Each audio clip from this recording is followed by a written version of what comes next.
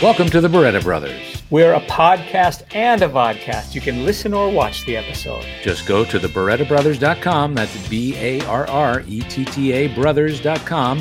Please subscribe, rate us. And we'd love to hear your comments. Thank you. Welcome to the Barretta Brothers. I'm Gene Barretta, and today Bill is busy binge-watching 1,000-Pound Sisters. On this episode, I'm joined by Dave Goelz. Dave is an Emmy Award-winning puppeteer who has performed with the Muppets since the mid-'70s.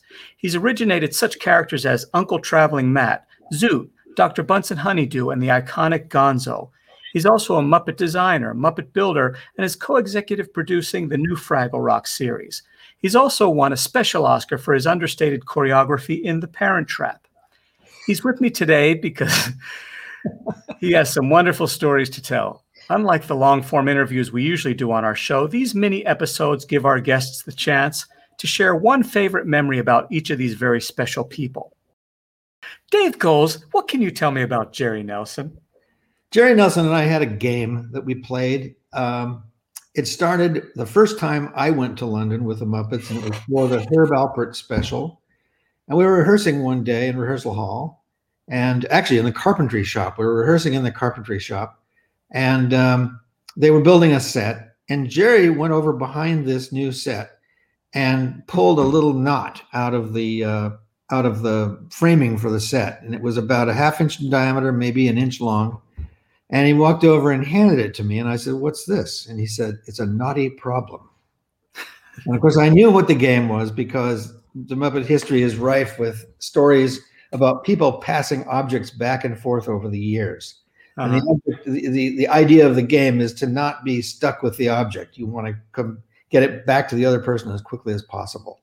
Mm-hmm. So there was a legendary one with a cherry Danish that started with Jerry Jewell and Frank Oz. And it went back and forth between them until it was moldy and then rotten. And it went on and on for years. And then Jerry... You weren't even allowed to buy a new Danish. It had to be the exact same one? It had to be the same one. So this decrepit, awful, putrefying Danish went back and forth. And then Jerry Jewell made a board game about the Danish. And he executed it, like a regular board game with all the graphics and everything. Right. And I think Susan Jewell has that now. But anyway, so I was aware of this history, and I knew that I did indeed have a knotty problem. Well, that went back and forth between us for 20 years. Wow. You would hide it in somebody's lunch. You would put it in their hoodie. You would sneak it to them in one way or another.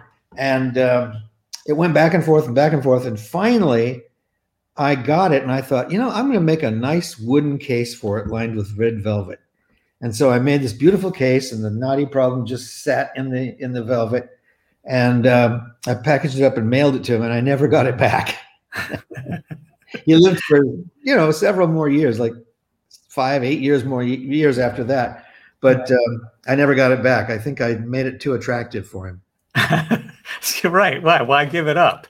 And I've actually asked Jan, his wife, if she's come across it, and she hasn't seen it. So I don't know where it is. I'm curious though, if with a game like that, do you have to tell the person once you've discovered it, or could you have to wait years and years until you just receive it again out of the blue? Well, generally, I think the etiquette probably is generally that you acknowledge that you've got it. Okay. You might say, "Nice one," right? Because that's a whole part of the whole pleasure of it is to know that they got it and they saw it and they got the joke and everything, right? Yeah. Now they're stuck with it and they have to get it back to you, and you're on guard. You're on high alert. There are just so many of these stories like this.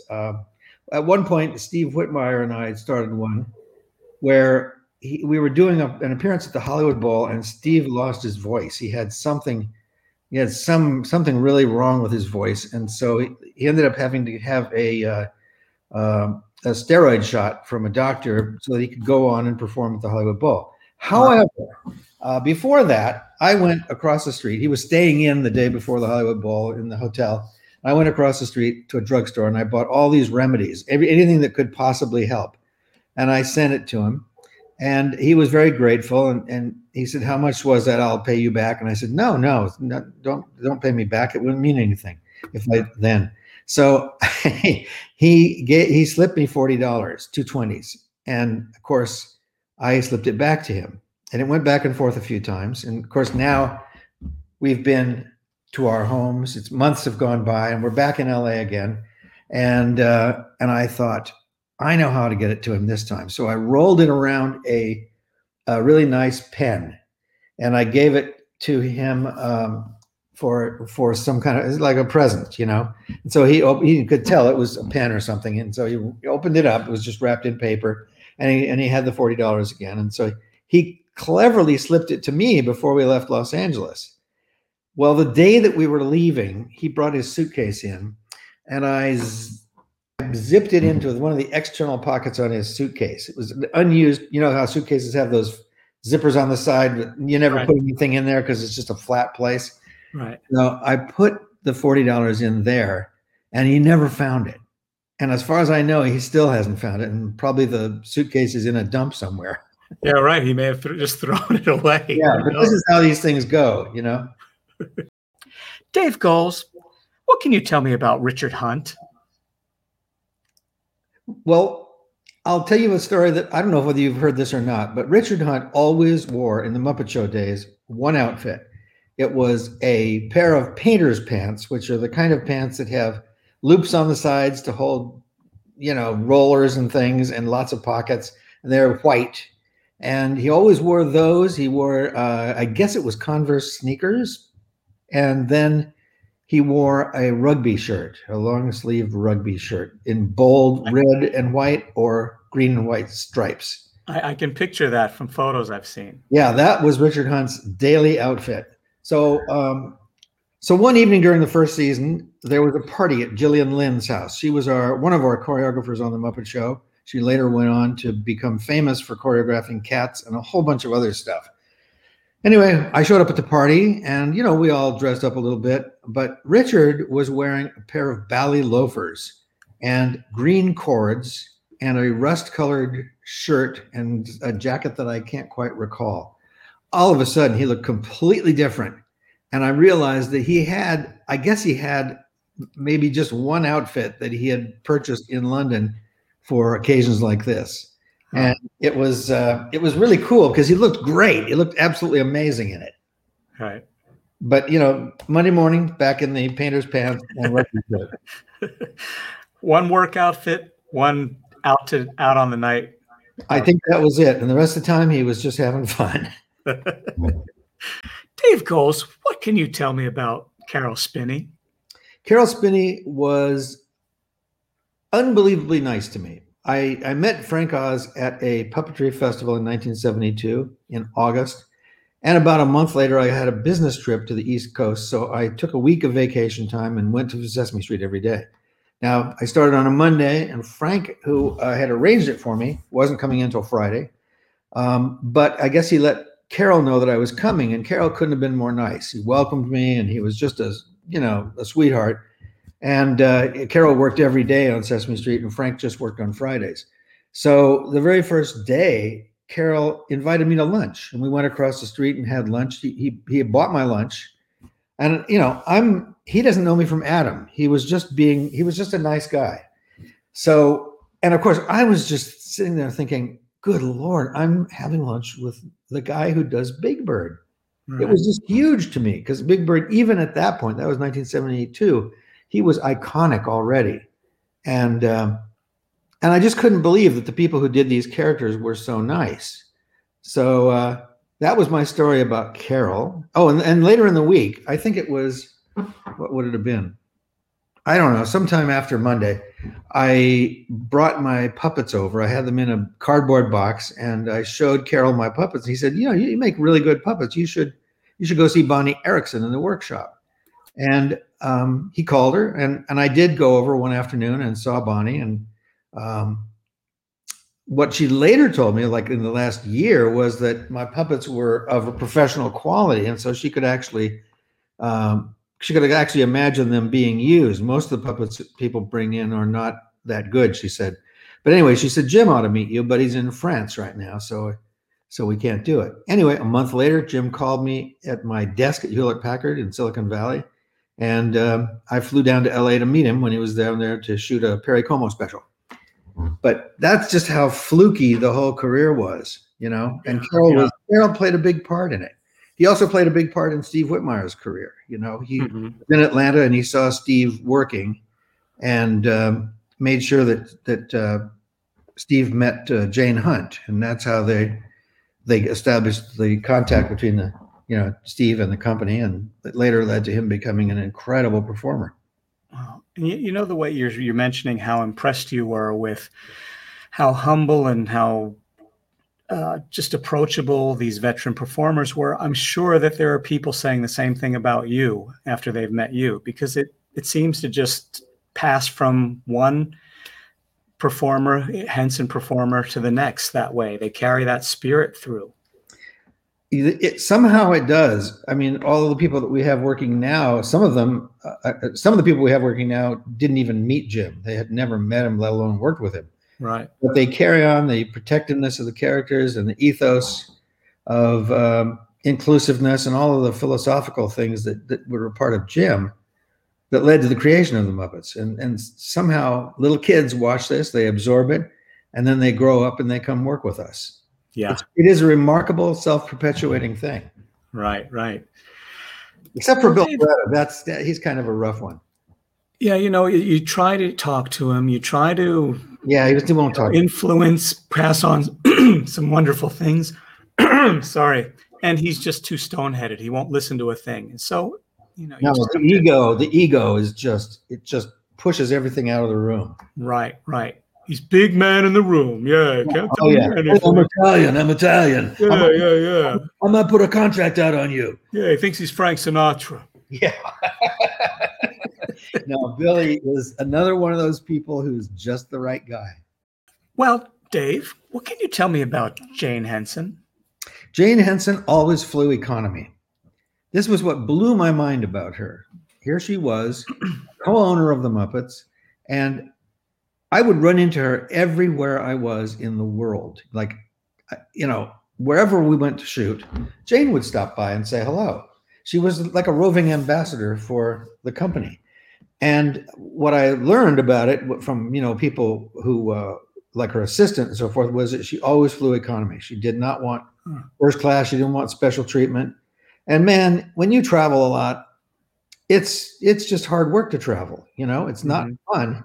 It's crowded and there are lots of delays, and you spend the whole day getting somewhere, maybe the whole day and whole night getting somewhere.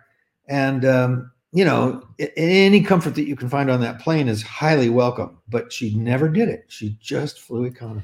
So would she even fly if Jim might be up in first class and she would sit separately if she was traveling together? Or I don't think I have that. I don't know about that for sure. But there was a situation where I think Jane was flying up to Toronto with a bunch of Henson people who were working on Fraggle Rock.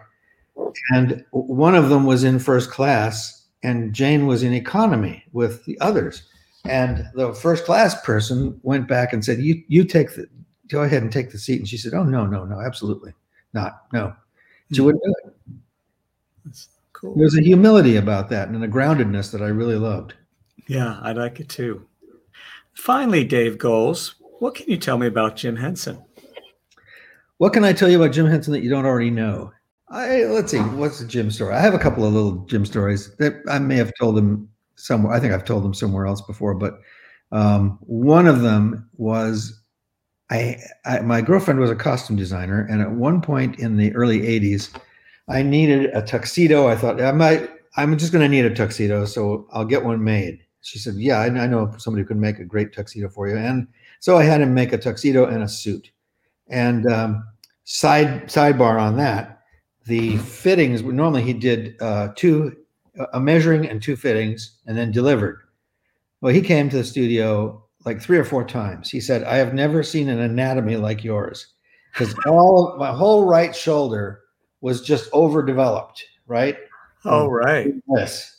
All the muscles on my back. I was asymmetrical. My center line of my neck out to here, it's 1 inch shorter than it is from here to here. Wow. Yeah, and so he came back like extra times to fit those suits. So that's the end of the sidebar. The day I picked the suits up, or the day he delivered them, I took them home, and I thought, wow, that's great. I have a tux of my own now, custom made. And we were having Jim over for dinner that night, and he brought Patsy Dillard, his secretary, with him. And I answered the door, and here was Patsy in an evening gown and Jim wearing a tux. Now, this was, a little house in St. Albans. It was a small place. It wasn't a fancy place, but it was really, lots of atmosphere, a nice little spot. And I said, Jim, what you're wearing a tux? And he said, I thought this was black tie. And I said, no, but hang on a second. Come on in. And I went up and put on my tux, and Annie put on a nice dress, and we had a great evening. And Jim would never admit that he knew my tux had been delivered. Uh-huh. But, I said, Jim, why would you wear a tux? He said, oh, I just thought it was black tie. He would never admit it, which I love. I love when you stick to your story. Right. Here's another story about Jim. So I was, it was the summer of '83, and we were shooting The Muppets Take Manhattan on a stage called the Empire Stage, which was underneath the Long Island Expressway. If you go out through the tunnel toward Long Island, the road, the highway raises up for a while and goes high, and then it goes down again, and you end up in the other end of Long Island. But when it's high, it's right over this building that was Empire Stages, and that's where we shot all the interior stuff, all the set work, studio stuff for the movie. So one day at lunchtime, Jim gathered everybody together, and he said, I have a presentation to make. And he said, Dave, congratulations on 10 years with the company. And he gave me this present. I unwrapped it, and it was a big clock that looked like a pocket watch. It had a brass rim on it. It had a chain, a big stem on it, and a big ring with the chain hanging down. Right. And on it was a little message in fine script that said, to Dave Goelz, for devotion unequaled, except for a couple of other people. Anyways, that was the essence of it. With a little asterisk, except for a couple other people. No, just all part of the one sentence, like you don't know it's coming. And it was so great. And I have it out in my office. If we'd done this in my office, I would have shown it to you. Uh-huh. Cool. And scene. Good. Thanks for listening. We're a podcast and a vodcast. You can listen or watch the episode. Just go to the BarrettaBrothers.com. That's BARRETTA Brothers.com. Please subscribe, rate us. And we'd love to hear your comments. Thank you.